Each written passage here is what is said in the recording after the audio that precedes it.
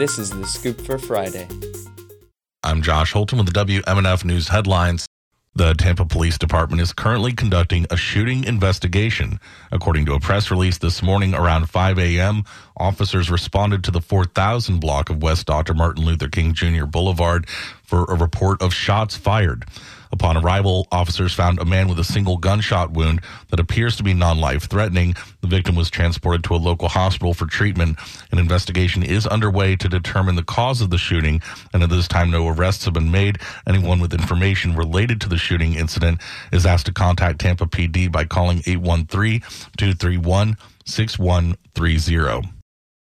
As Florida leads the country in book bans, Hernando County School Board banned or limited access to even more books at a school board meeting Tuesday. WMNF's Chris Young reports.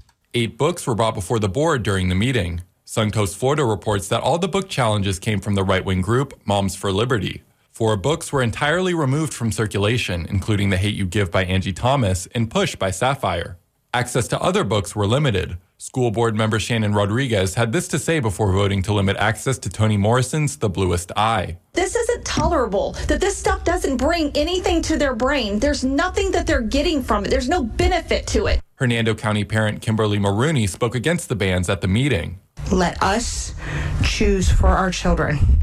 I have no problem with inappropriate stuff being taken, but when it has literary value to it, we need to let the parents choose.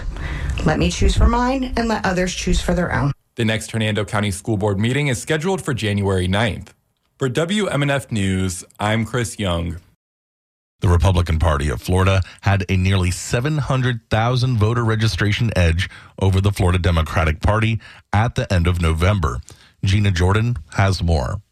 The State Division of Elections website shows around 5.1 million Floridians are registered as Republicans and around 4.4 million are registered as Democrats. Another 4 million are registered without party affiliation or with third parties. Democrats historically held a registration edge in the state, but Republicans overtook them in 2021 and have steadily expanded the lead. Republicans hold all statewide offices, a majority in Florida's congressional delegation, and supermajorities in the Florida House and Senate. I'm Gina Jordan. More than 16,000 institutions like universities, pension funds, and governments that hold more than $40.6 trillion in assets have now divested from fossil fuels, the global fossil fuel divestment movement announced today. CommonDreams.org reports the announcement comes days after the 28th United Nations Climate Change Conference ended with a call for transitioning away from fossil fuels, but would still not agree to the stronger phase out of oil, gas, and coal backed by climate advocates and frontline communities. To put it in perspective, $40.6 trillion is equal to a little less than half of the global gross domestic product.